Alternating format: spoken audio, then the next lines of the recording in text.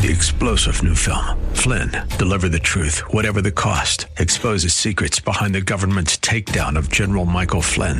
Flynn knew what the intel world had been up to. He ordered the first audit of the use of contractors. This set off alarm bells. He told the truth. He was the most dangerous person for Donald Trump to hire. They had to get rid of Flynn.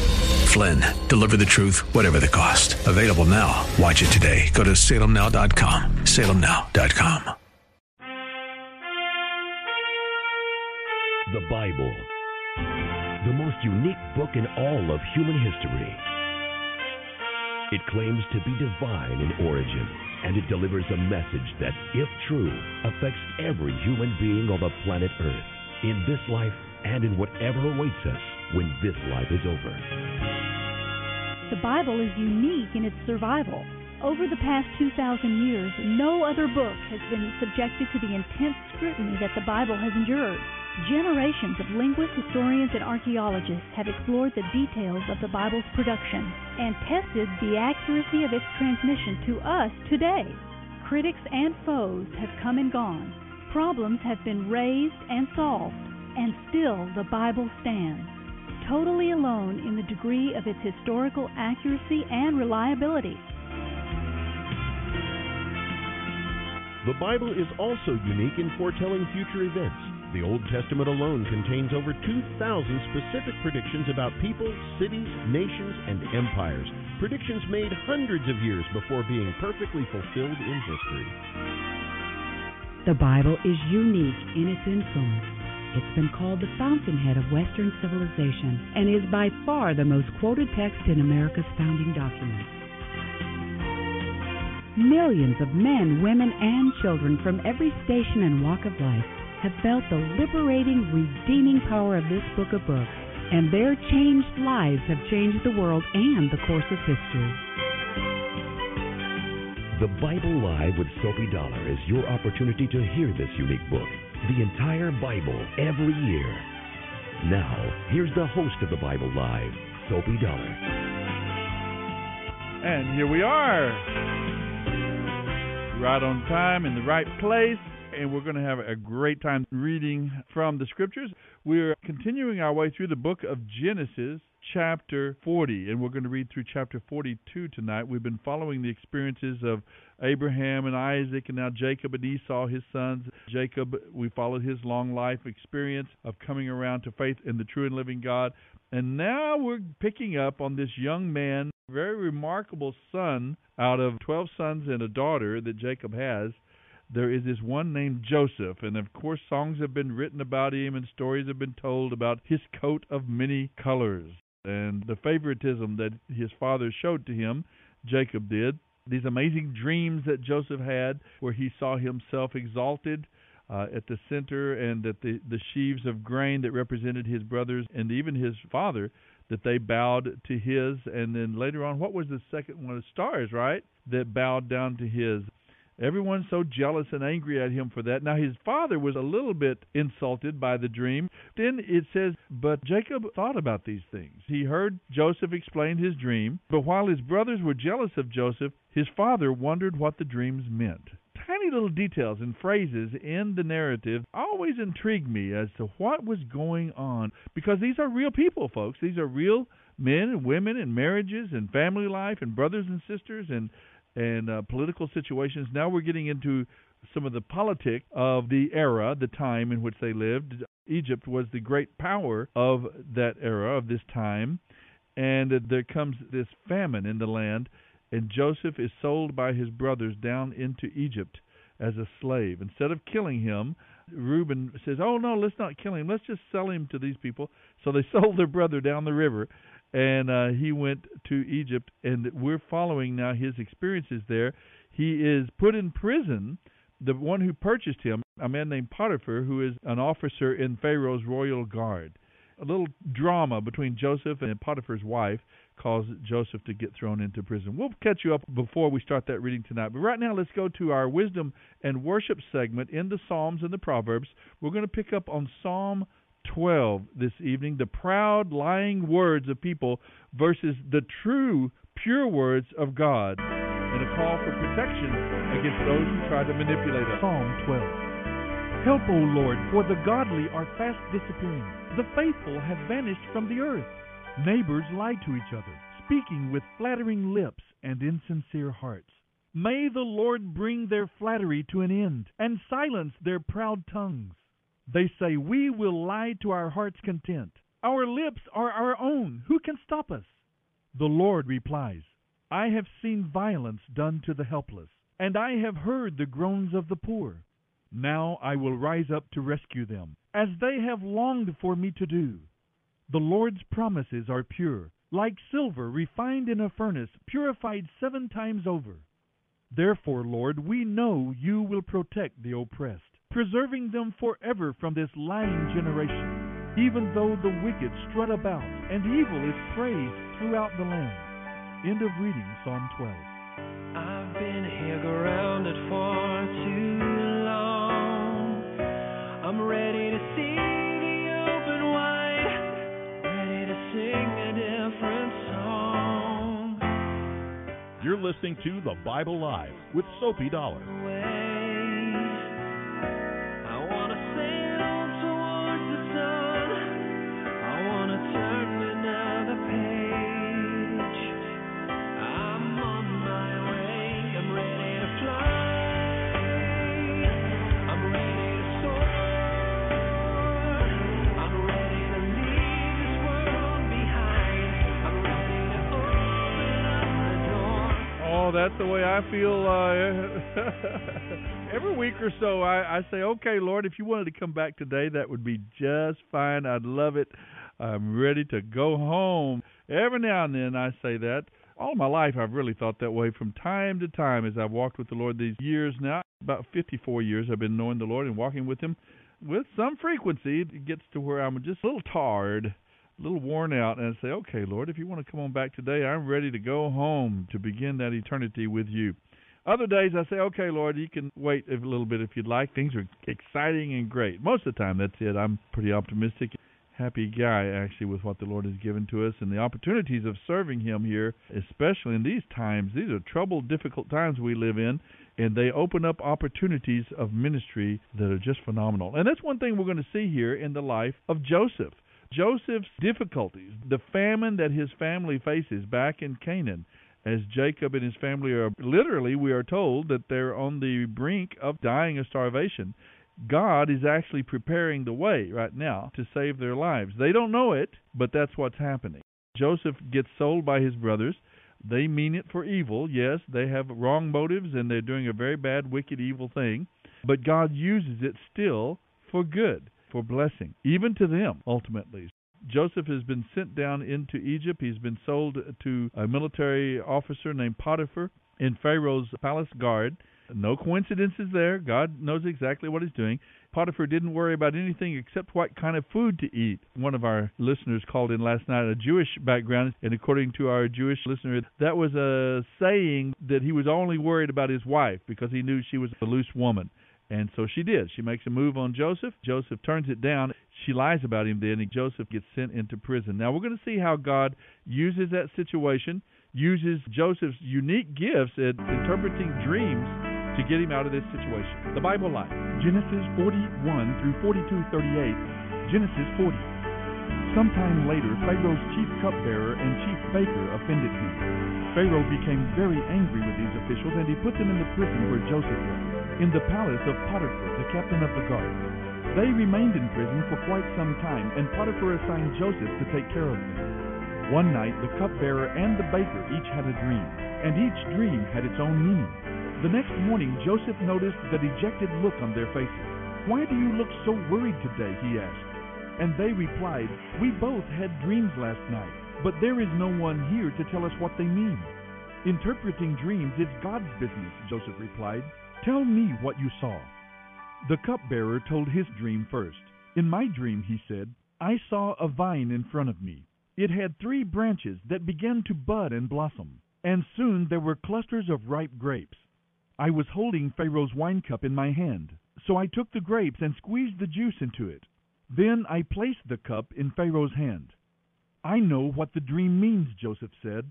"The 3 branches mean 3 days. Within 3 days, Pharaoh will take you out of prison and return you to your position as his chief cupbearer. And please have some pity on me when you are back in his favor. Mention me to Pharaoh and ask him to let me out of here, for I was kidnapped from my homeland, the land of the Hebrews, and now I'm here in jail, but I did nothing to deserve it." When the chief baker saw that the first dream had such a good meaning, he told his dream to Joseph too. "In my dream," he said, "there were 3 baskets of pastries on my head. In the top basket were all kinds of bakery goods for Pharaoh, but the birds came and ate them." "I'll tell you what it means," Joseph told him. "The 3 baskets mean 3 days. 3 days from now, Pharaoh will cut off your head and impale your body on a pole. Then birds will come and peck away at your flesh." Pharaoh's birthday came 3 days later, and he gave a banquet for all his officials and household staff. He sent for his chief cupbearer and chief baker, and they were brought to him from the prison. He then restored the chief cupbearer to his former position, but he sentenced the chief baker to be impaled on a pole, just as Joseph had predicted. Pharaoh's cupbearer, however, promptly forgot all about Joseph, never giving him another thought. You're listening to The Bible Live with Soapy Dollar. Genesis 41. 2 years later, Pharaoh dreamed that he was standing on the bank of the Nile River.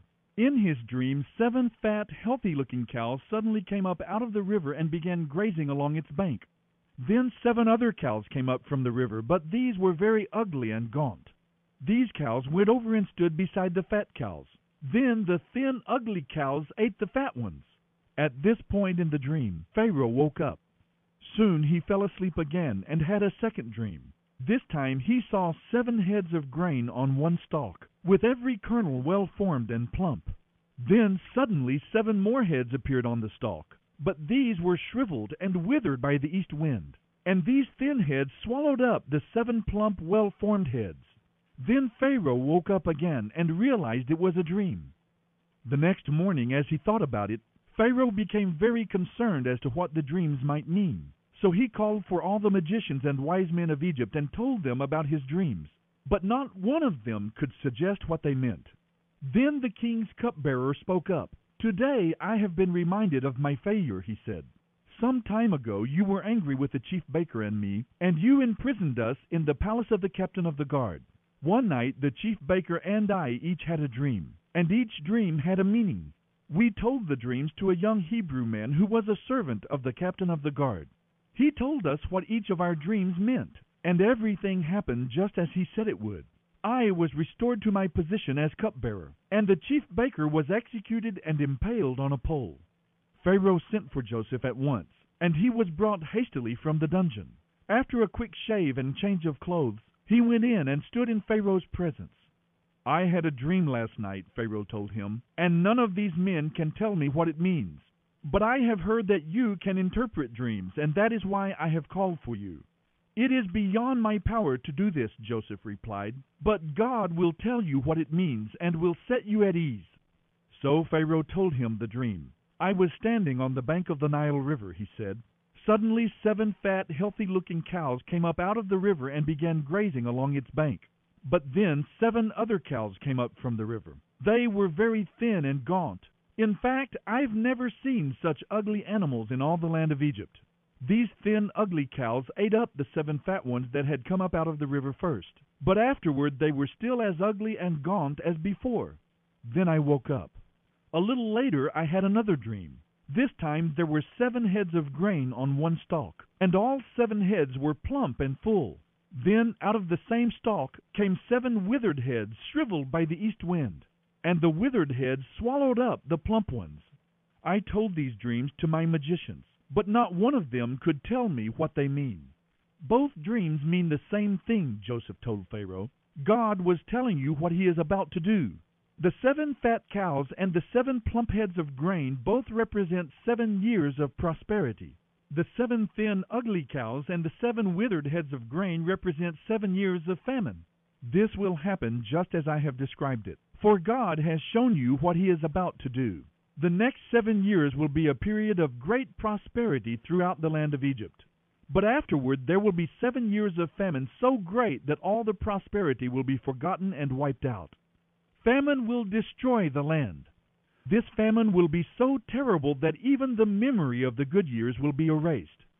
As for having the dream twice, it means that the matter has been decreed by God, and that He will make these events happen soon. My suggestion is that you find the wisest man in Egypt and put him in charge of a nationwide program. Let Pharaoh appoint officials over the land, and let them collect 1/5 of all the crops during the 7 good years. Have them gather all the food and grain of these good years into the royal storehouses, and store it away so there will be food in the cities. That way there will be enough food to eat when the 7 years of famine come. Otherwise, disaster will surely strike the land, and all the people will die. You're listening to the Bible Live with Soapy Dollar. Joseph's suggestions were well received by Pharaoh and his advisors. As they discussed who should be appointed for the job, Pharaoh said, "Who could do it better than Joseph? For he is a man who is obviously filled with the Spirit of God." Turning to Joseph, Pharaoh said, "Since God has revealed the meaning of the dreams to you, you are the wisest man in the land. I hereby appoint you to direct this project. You will manage my household and organize all my people. Only I will have a rank higher than yours." And Pharaoh said to Joseph, "I hereby put you in charge of the entire land of Egypt." Then Pharaoh placed his own signet ring on Joseph's finger as a symbol of his authority. He dressed him in beautiful clothing and placed the royal gold chain about his neck. Pharaoh also gave Joseph the chariot of his second-in-command, and wherever he went the command was shouted, "Kneel down!" So Joseph was put in charge of all Egypt. And Pharaoh said to Joseph, "I am the king, but no one will move a hand or a foot in the entire land of Egypt without your approval." Pharaoh renamed him Zaphanath-Paneah and gave him a wife, a young woman named Asenath, the daughter of Potiphera, priest of Heliopolis. So Joseph took charge of the entire land of Egypt. He was 30 years old when he entered the service of Pharaoh, the king of Egypt. And when Joseph left Pharaoh's presence, he made a tour of inspection throughout the land. And sure enough, for the next 7 years there were bumper crops everywhere. During those 7 years, Joseph took a portion of all the crops grown in Egypt and stored them for the government in nearby cities. After 7 years, the granaries were filled to overflowing. There was so much grain, like sand on the seashore, that the people could not keep track of the amount. During this time, before the arrival of the first of the famine years, 2 sons were born to Joseph and his wife Asenath, the daughter of Potiphera, priest of Heliopolis. Joseph named his older son Manasseh, for he said, "God has made me forget all my troubles and the family of my father." Joseph named his second son Ephraim, for he said, "God has made me fruitful in this land of my suffering." At last the 7 years of plenty came to an end. Then the 7 years of famine began, just as Joseph had predicted. There were crop failures in all the surrounding countries too, but in Egypt there was plenty of grain in the storehouses. Throughout the land of Egypt the people began to starve. They pleaded with Pharaoh for food, and he told them, "Go to Joseph and do whatever he tells you." So with severe famine everywhere in the land, Joseph opened up the storehouses and sold grain to the Egyptians. And people from surrounding lands also came to Egypt to buy grain from Joseph, because the famine was severe throughout the world. This is the Bible Live with Soapy Dollar. Genesis 42. When Jacob heard that there was grain available in Egypt, he said to his sons, "Why are you standing around looking at one another? I have heard there is grain in Egypt. Go down and buy some for us before we all starve to death." So Joseph's 10 older brothers went down to Egypt to buy grain. Jacob wouldn't let Joseph's younger brother Benjamin go with them, however, for fear some harm might come to him. So Jacob's sons arrived in Egypt along with others to buy food, for the famine had reached Canaan as well. Since Joseph was governor of all Egypt and in charge of the sale of the grain, it was to him that his brothers came. They bowed low before him, with their faces to the ground. Joseph recognized them instantly, but he pretended to be a stranger. "Where are you from?" he demanded roughly.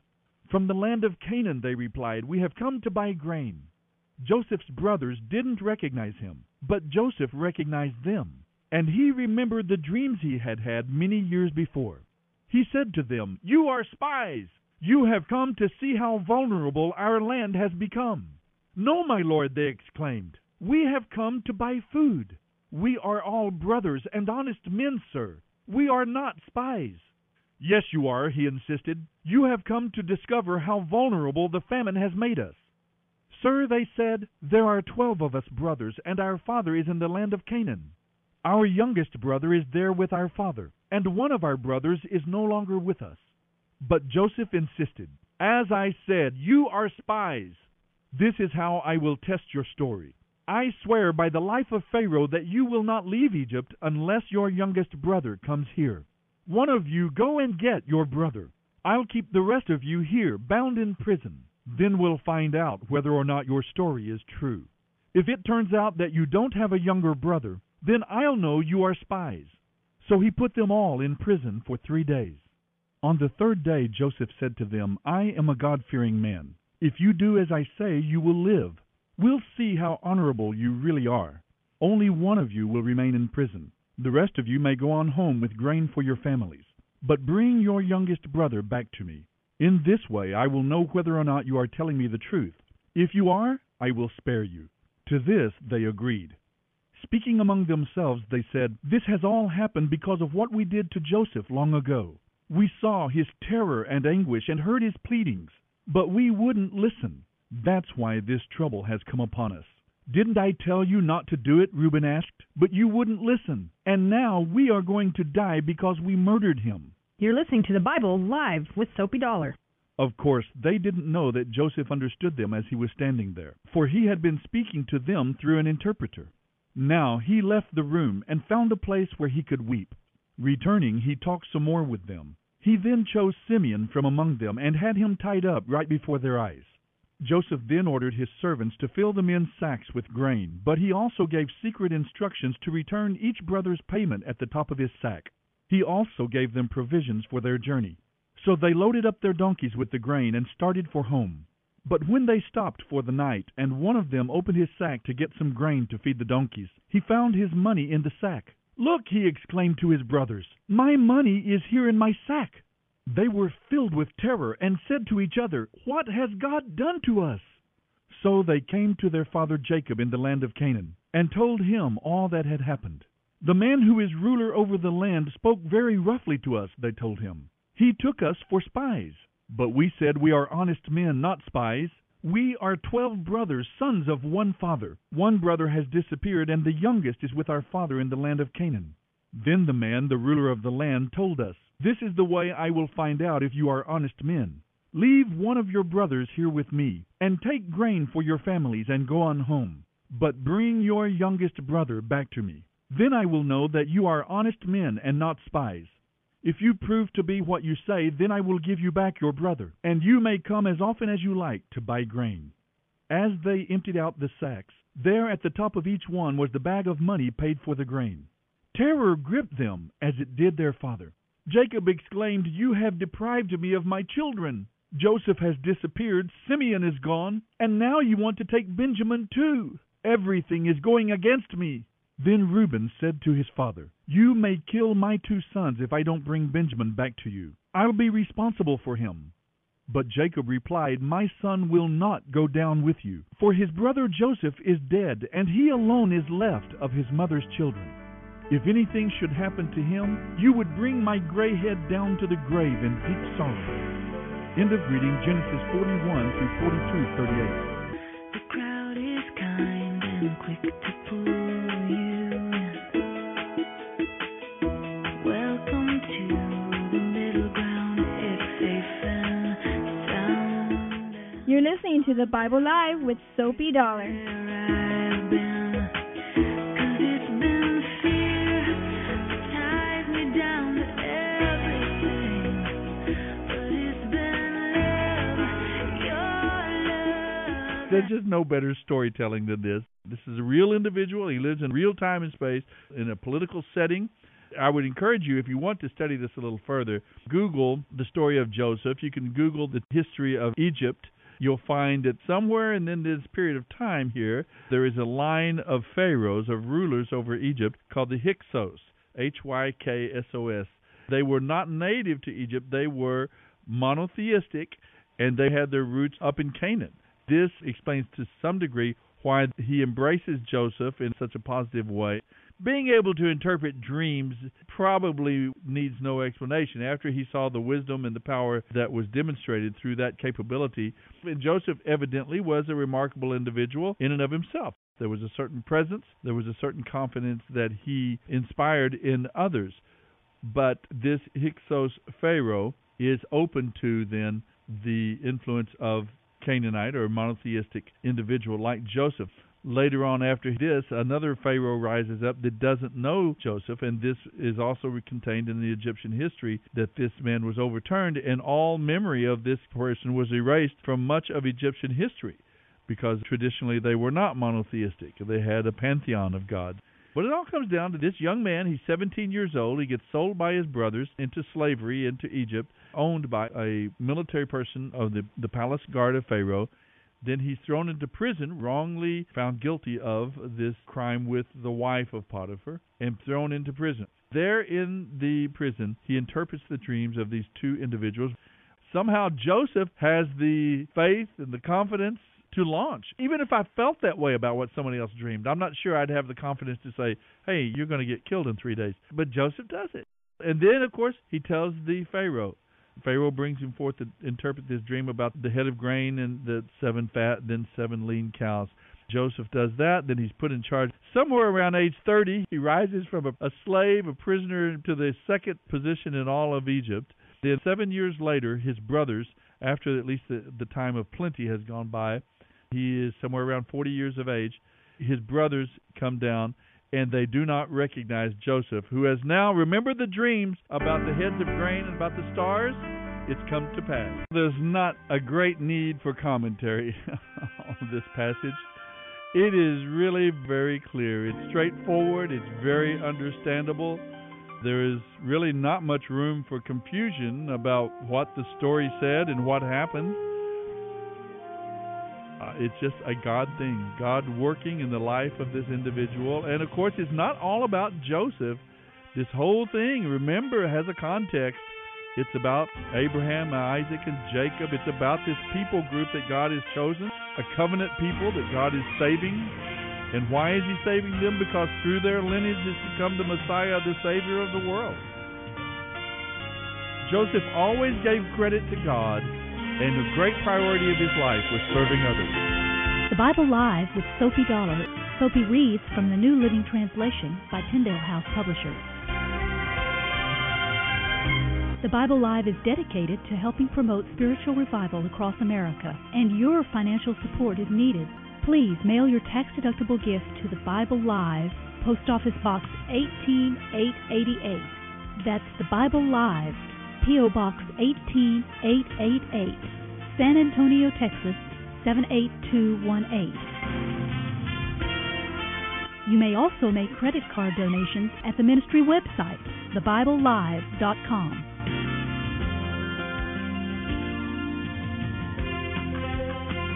Now don't forget, join us each weekday for the Bible Live with Soapy Dollar.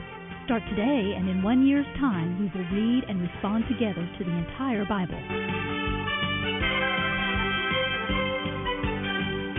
Let the most important word you hear each day be God's Word.